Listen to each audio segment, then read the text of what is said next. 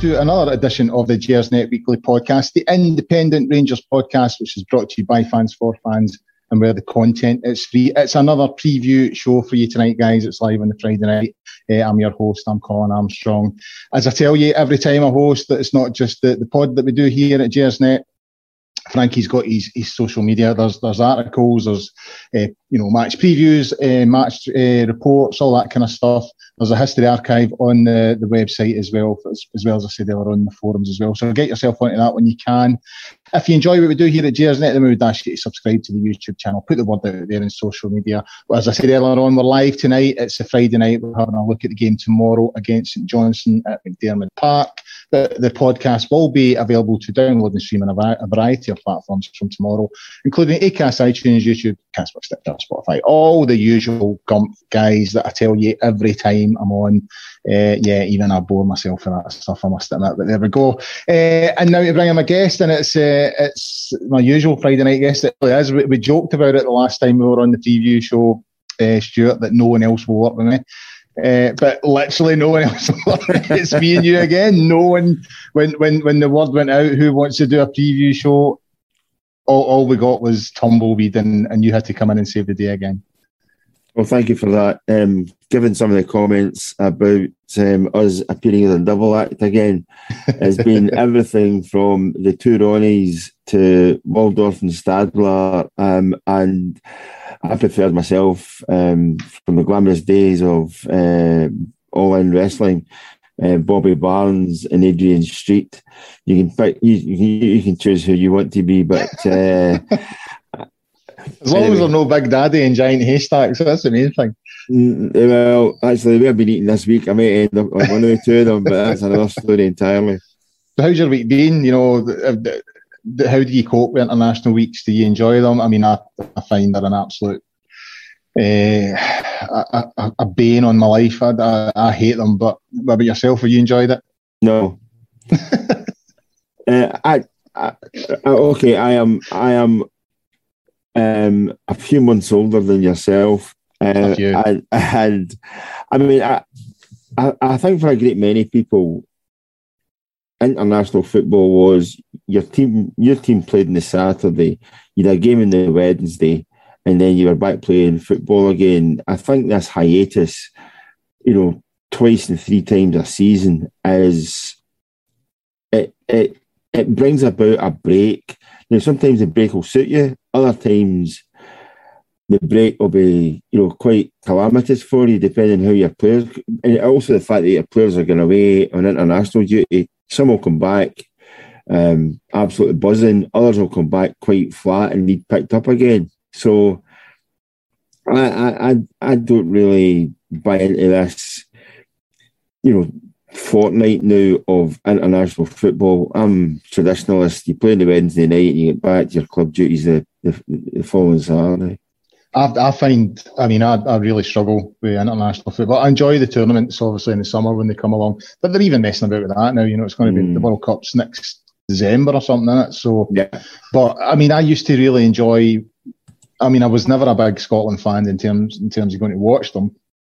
I didn't go to games. I think I've been to one Scotland game in my life, two if you include the under 16 World Cup final, but I used to find it was at international games when it came along, everyone dropped their sort of club loyalties and, just everyone was sort of united and supported Scotland. I find international football now an extension of club rivalry and I honestly can't be arsed with it. I've got enough of that going on in my life. I don't need to be standing, listening to folk in a pub shouting at a certain player because he plays for a certain club. And I watched the first half of the Scotland game on Wednesday night, but I must admit it was Tuesday night, but I fell asleep for the second half. And I just, when they scored, my arse didn't come off the couch at all. I just had no interest in it. Zero interest, I must admit. But hey ho. Anyway, we'll get on. We've got a few things to go through tonight, so we'll not talk about Scotland anymore, Stuart.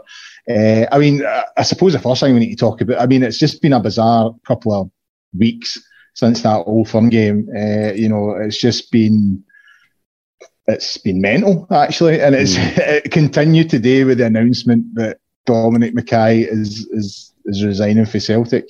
And strangely, he's also deleted his Twitter account, which is, that's obviously fed the rumour mill and all that kind of a stuff.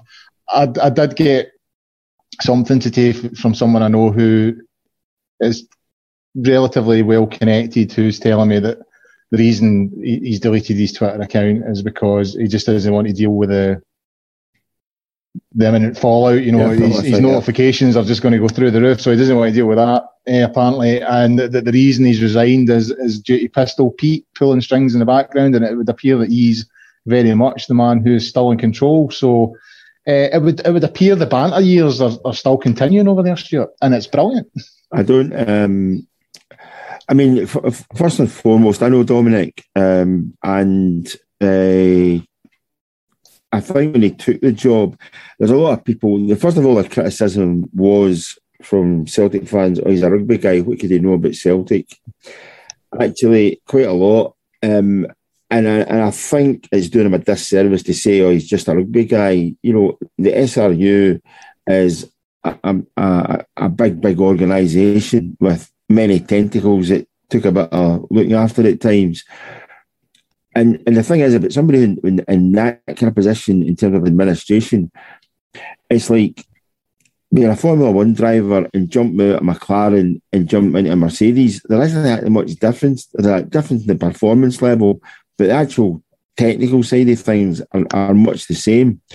And people saying, oh, he'll never get used to it because it's football. And I think maybe it was an eye-opener for him. But, again, the fact that he's left that role after 5 months, there will be all sorts of speculation about that. And, maybe, and some of us have found this in the past, that after 4 months, 5 months, you suddenly find the job that you thought was going to be your dream job doesn't really measure up to what you actually thought it was going to be. And that happens in life. That happens in all walks of life, not just because you're suddenly a chief executive of a football club or a major sport organisation. Sometimes it just doesn't work for you. Given the fact as well that he'll have had a shift and a half to bring in players for Celtic and a new manager as well, I think maybe a lot of that, and what was on in the background might have been a bit more of an eye-opener to him. But again, that's just entirely speculation at this point in time. And the fact that he said it's for personal reasons, I would prefer not to be speculating in terms of what it's about for that very reason. I think the guy should have his time, and if he wants to come clean on it at some point in time, then that's absolutely fine. What I would say is that the kind of land of, if you like, milk and honey that was portrayed a few years ago, in the last 18 months since the coronation of Celtic as the champions, to give them 9 in a row, it has not been the easiest time for them. Not that you'll shed any tears for that, but the fact is that I had been to see Celtic just before that. The season was terminated against Copenhagen, and none of the flaws and the faults from that performance had been looked at. They started last season with the exact same team that basically bombed against Copenhagen, and having seen that, I would never have said, oh, I'll stick my mortgage on Rangers winning the title. But I knew Rangers have a much better chance last season because of that, and so it proved. So, I think it's one of these ones where you just take a step back, sit yourself down, put the popcorn on, and wait and see what develops. Yeah, it's going to be another interesting few weeks. And I'm sure the guy that makes the barriers is rubbing his hands with glee at the moment. I think he anticipates a few more orders coming in. And another wee announcement yesterday in this sort of crazy week, Stuart, and it'd be good to get your views on it. The announcement that, for large scale events, over 10,000 and stuff like that, for outdoors, that anyone over the age of 18 would require a COVID passport to gain entry. Now, I know there's a lot of feeling about this. What I'll say, and my sort of opinion on it is, I can understand the rationale behind the decision. You know, cases are going through the roof again. I think the last thing anyone wants is another lockdown. So I can understand the argument for it, and I think in principle it looks like a sensible idea and a good idea. My worry is the logistics behind it and how it's actually, how the organisations like Rangers deal with this. Now, I'm speaking as a supporter who couldn't get into the Malmo game because they didn't activate my smart card. Thousands of others were in the same boat. I'm looking at our ticket office thinking, this extra layer of bureaucracy is it just seems to me like it will cause even more issues, you know. And I've already, I think that the first game at Ibrox after this goes live, I think it's the 1st of October. This scheme is planned to go live. I think we're against Hibs on the 3rd of October, and I'm double jabbed, and my son's under 18, so we should be fine. You know, he doesn't need to do anything. I've already got my sort of notification that I'm double jabbed. But I'm already anticipating not getting into Ibrox on the 3rd of October. You know what I mean? I'm expecting large scale issues. So, what about yourself? I mean, how do you view it? I think it's first of all, I think it's hugely misleading, especially in Scotland. That a couple of weeks ago, even there was real protests about this. COVID passport being some kind of English/Westminster/conservative idea, and it was wholly unpopular. And lo and behold, we now have it in Scotland. You know, the sort of, it's a bit like the weather you see in America. We'll get it 3 weeks later. It's a bit like what you see in Westminster. We'll get 3 weeks later, but it'll be tarted up in a slightly different fashion. Now, I would have to say I am utterly sceptical about how this will work. You know, it's easier to collect stamps on your Costa Coffee card and for how many cups of coffee so you can earn a free one than what it is something that's actually deciding upon whether people can actually venture out and live a real life out there. And I think that part of it, you know, how indeed you turn up at a turnstile at Ibrox and somebody said you don't have both jabs. Where do you start your argument? Given the arguments that we've had at Ibrox in terms of, you know, tickets that you print off not working or season tickets not working, I mean, I think this could just be another catastrophe waiting to happen. And you know, I do feel sorry for the football clubs as well. And it would be, if there was a system in place that you could actually say, yeah, there it is, it's on my phone. You send me this if I'm double jabbed and it'll work. And have a system whereby you were identified regardless of whether you went to see, you know, Elton John or whether you went to see Rangers. But my sort of gripe on that is that these things are not guaranteed. And this should be an easier process, and I think it's going to turn out to be. You know, when you're turning up at a football match because you've printed your tickets off, and you're turning up an hour and a half early to get into the stadium, there's nobody in the stadium, and you just want to make sure that your ticket works. That's not really a place you want to be. So I'll believe it when I see all of these different sort of facets working. Up until now, I will remain my usual sceptical self. And one sort of last thing from through the week, Stuart, before we move on to sort of looking at tomorrow's game. I mean, that there has been a serious fallout in the last couple of weeks on the back of, you know, the Wolfern victory. You know, when you had the story in the Daily Record, they went for the boys at Heart and Hand. And since then, I mean, I'm laughing, but there is actually quite a dark side to this. You know what I mean? There's a sinister side, and it really feels like shark-infested waters we're sort of dealing in now, you know, and that we're swimming in. So, you know, the Daily Record have sort of, you know, set up the Heart and Hard boys. They've had to let a couple of boys go in the back of that. And I don't think you could defend some of the tweets, but, you know, it's since been revealed that there are similar tweets by, you know, staff members and journalists at the Daily Record. And yesterday you had that whole situation with Janie Godley now having to, she's been removed as the Scottish Government's, face for the COVID stuff. And she's handed the fee that she got for that over to charity, I believe. And she's now been dropped for some pantomime in Aberdeen. And it looks like this some of her tweets as well were properly horrific. And it looks like her career's over. And when you're looking back over the last 2 weeks, you're thinking, all that happened because Big Hillander scored a goal against Celtic.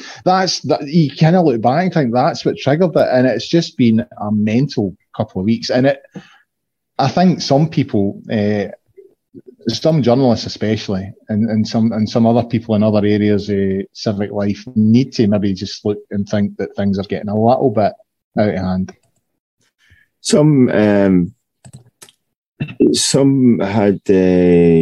people have spoken to me in recent times saying, why don't you try, or why don't we put together a political satire comedy based on what happens in Holyrood, and then just when you get ready to press a button or go and make a presentation to somebody, real life takes over and you find out that nothing could be as mental as Holyrood.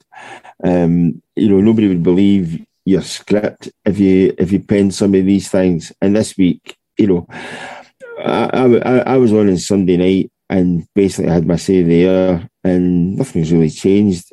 You're looking for even-handedness in all of this, and if somebody says something nasty and it is deemed to be, in bad enough taste for people to start resigning from positions and all sorts, then that is something that you would have to see out right across the board. You cannot be selective in this. If you say you're at fault or you're guilty, then you have to be even-handed. And I think that's all most people are looking for.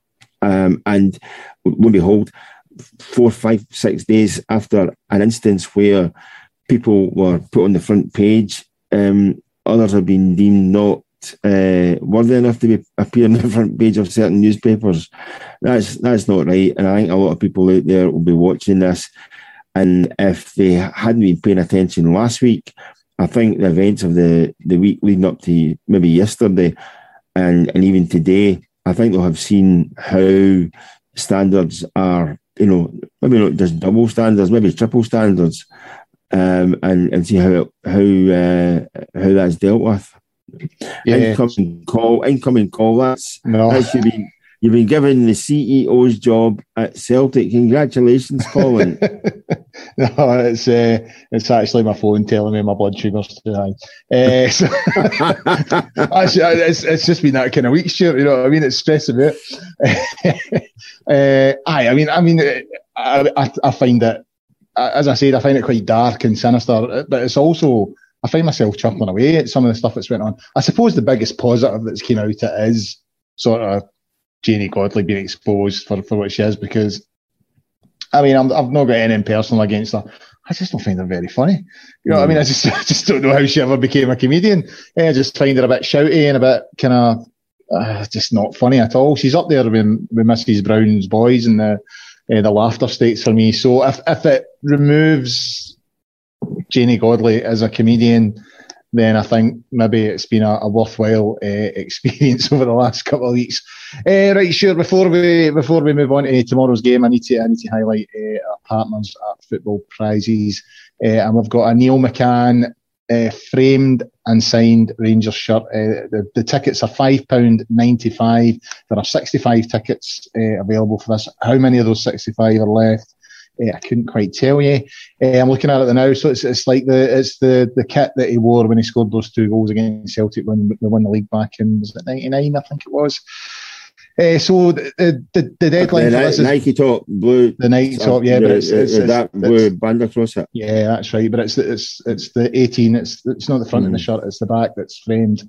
It's an impressive piece of kit. As I said, £5.95. 65 tickets. The deadline for that competition is this Wednesday, which is the 15th of September. So get yourself onto that. You'll find that at footballprizes.co.uk if you want to get yourself onto that. Right, Stuart, on to tomorrow's game. St Johnstone at... hold on now, I'm all over the shop here. There we are. St Johnstone at McDermott Park. I think it's 12:30 kick-off, live on Sky. Steven Gerrard's back. You know, we've got all those players back who missed out because of the COVID stuff during the Celtic game, all that stuff. So we've got a manager back. We've got all the players back who missed that game. There has been other issues though. Obviously, Hadji has tested positive for COVID. Gerrard gave an update on him today. Ryan Jack's still out. Nambi's still out with the heart issue, although they're expecting an update on him the next few days. But overall, there was a feeling. I mean, it was a worrying sort of week that, you know, going into that European game and the game against Celtic, with all those players missing. It feels like we're in really good shape going into tomorrow in terms of numbers and in terms of bodies. Still got a wee bit concern about form. But overall, it feels like Rangers are in a better place than they were before we went into this international break in terms of the players in the squad.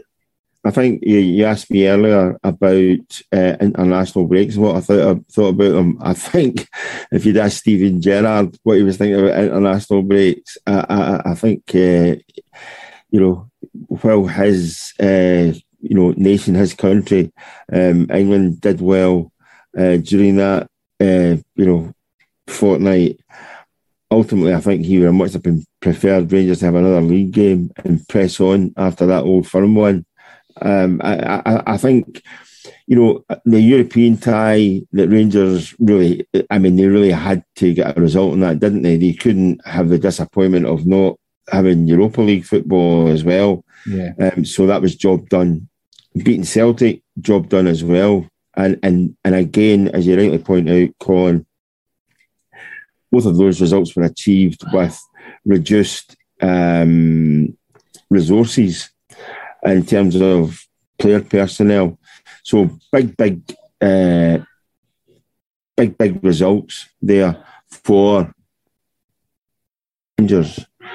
And I think the fact that they've come through those matches there, winning both of those games, and now they've got players coming back into the frame. And I think they are in a good place. It's a bit like getting all your new toys out of the box again, isn't it? And again, not much pressure on Steven Gerrard, I have to say. I mean, Gary McAllister, I'll just be sitting back in the chair and saying, right, on you go, Gaffer, show us how, you know, I can show you how to do this, but I'll leave it up to you this time. The game at McDermott Park, a big game for Rangers. I mean, I was trying to remember back in time, and I remember a hell of a lot of matches with Rangers at St Johnstone. Occasionally, it's a place where Rangers struggle to get a result and struggle quite badly. Quite dour matches against a St Johnstone team, regardless of who the manager has been. Pretty well set up, difficult to break down. You can't say they're spurred on by a huge home support because they just don't have a huge home support. But it's always been a difficult game. Other matches Rangers have won at a canter. You know, I remember I've been there and seen Rangers scoring 4s and 5s and the likes. But again, tomorrow's a completely, you know, different perspective on it because they have to pick up where they left off against Celtic. It's not just about looking over your shoulder and seeing where Celtic are just now. If you look at the league table, Rangers are you know still chasing Hibs and Hearts. Who'd have thought Edinburgh would have been sitting in pole position or they're two runners in, you know, top of the grid just now. But that's the way it is. So it's still early on in the season, but again, you don't want to be losing ground to anybody else, and a big result is needed tomorrow, a big performance as well, just to reiterate that Rangers are on song and Rangers can produce results. Another question that Gerrard was asked about today, Stuart, was surrounding Nathan Patterson. Now, he obviously done well through the week there for Scotland. He was involved in the goal. And he really seems to be, coming into his own and maturing as a player. And he was kind of asked about the conundrum, because it is becoming a conundrum around him and Tav. What do you do? And Steven Gerrard seemed to say, well, he's in the right club. He will be Rangers right back at some stage in the not too distant future. He's at the best club to be developed and to move on and all the rest of it. However, it does feel like it's becoming I suppose it's a nice problem to have, but it is a problem. Especially, he also spoke today, Gerrard, about the Everton bid. The Everton had come in, and he never named Everton, but you could tell he was having a go, because he said that the offer was the rise, and it was nowhere near what they were looking for. So I think that was his way of just having a wee sort of a wee dig at Everton.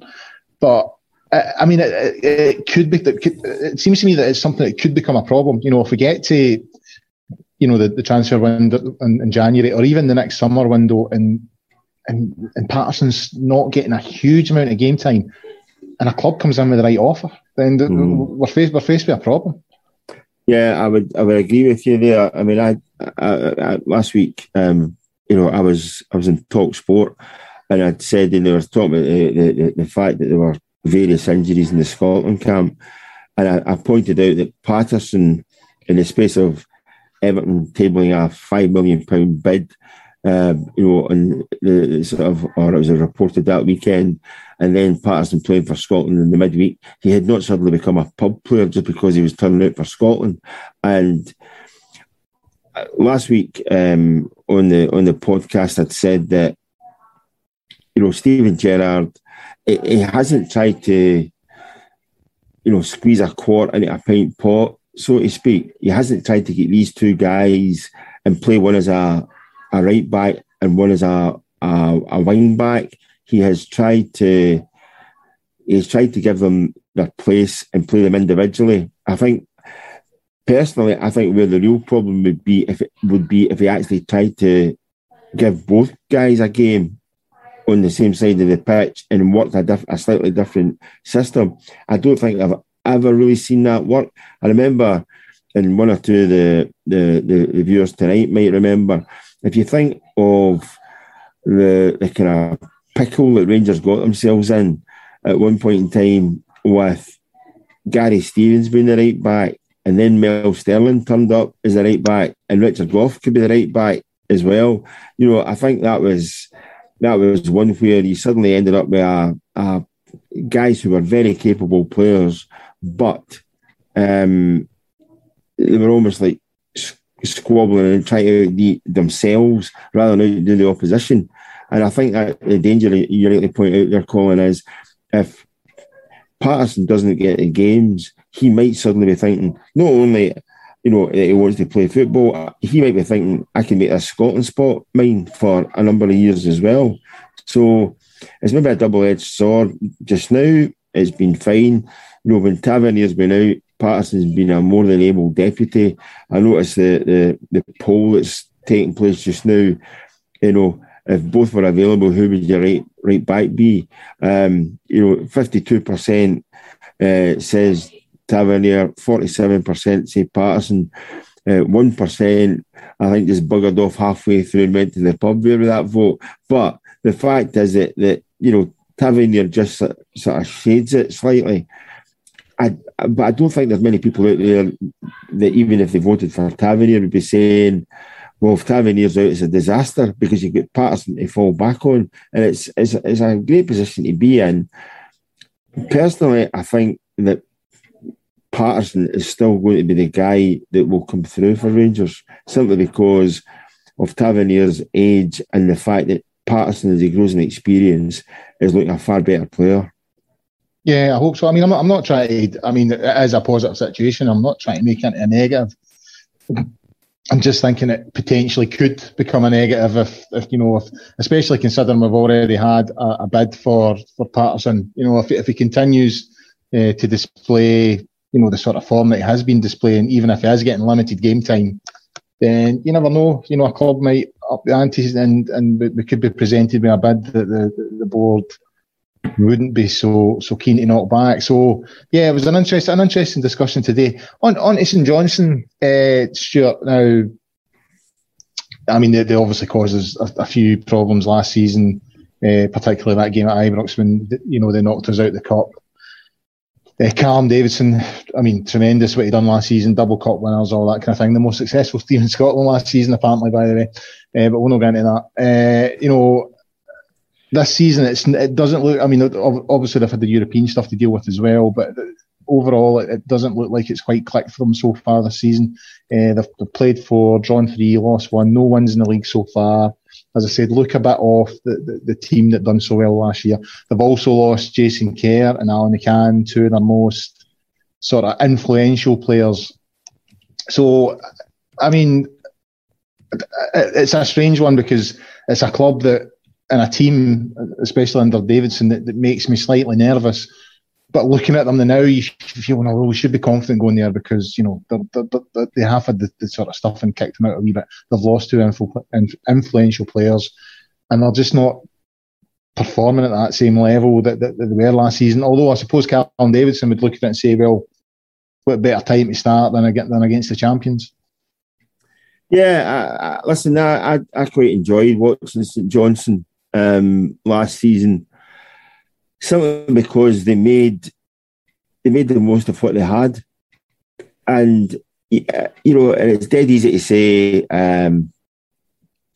okay, you want your team or specific teams to try and win, but I thought it was quite refreshing the fact that St Johnstone came along and lifted both, cup competitions. It was something different.